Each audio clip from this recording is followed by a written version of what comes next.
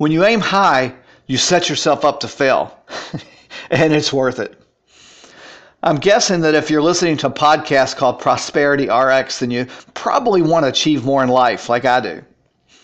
You try hard, you aim high.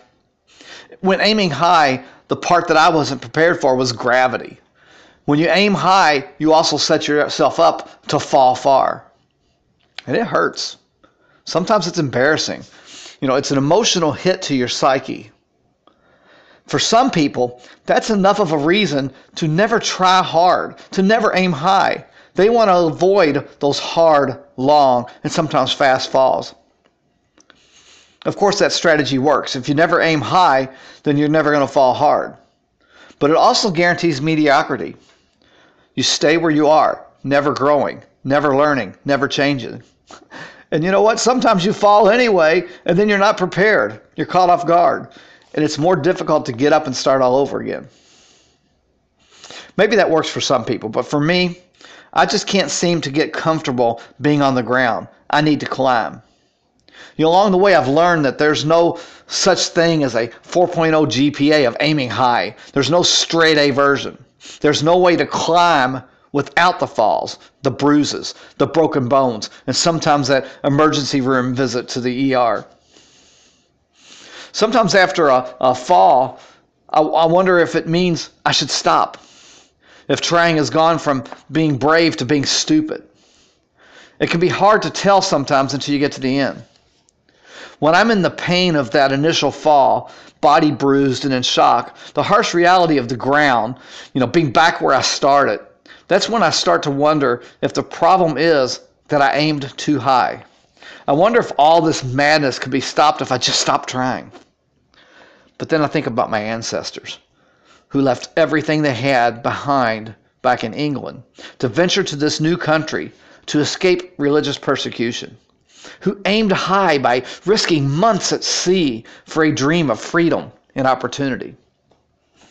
My ancestors who settled in this new land and then faced religious persecution once again, left everything behind again to come to the harsh frontiers of Kentucky to start all over again. They had a dream to build a community in that frontier, to aim so high that they built towns, created trade and industries, to build churches, and eventually they aimed high enough to build the first cathedral west of the Appalachian Mountains to celebrate their faith. When I think about where they started and where they ended, all I see is aiming high. I'm sure there were falls along the way, but what kept them from giving up? They had faith and they continued to aim high. When I think about everything they went through, they make me feel spoiled and selfish. And I think that's a good thing because compared to them, I am. I have so much opportunity, including the opportunity to think about things like what I want to do with my life. There are still, of course, times things make me feel so small and I want to give up. But aiming high, continuing what they started, is the only way I can think to say thank you, to make use of the privileges and the opportunities that they created for me.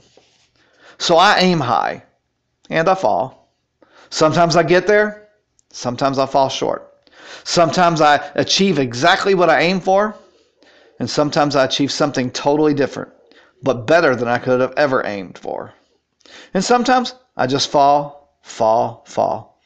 There are moments when I forget hardships and persecutions and struggles that my ancestors went through and simply question whether trying hard works, whether aiming high is just for suckers, whether the American dream is just a nice story to keep us from going insane. There are real barriers. The world is not equal or fair. It's often more cruel than we've ever dreamed. But what gives me hope is not that the playing field is fair. Despite feeling sometimes that the rich get richer and the little guy doesn't have a chance, it's not easy. Aiming high is not a guarantee. Sometimes things don't work out the way you hope. But I've come to the conclusion that aiming high is part of what makes something great possible. It's that possibility that keeps me aiming. Because I've come to realize that the only real answer to the question, am I aiming too high, is this. There's only one way to find out. To aim high and try. To experiment, test, climb, fall, learn, and try again. That maybe aiming high isn't about an external outcome at all, but about aiming for something higher in you.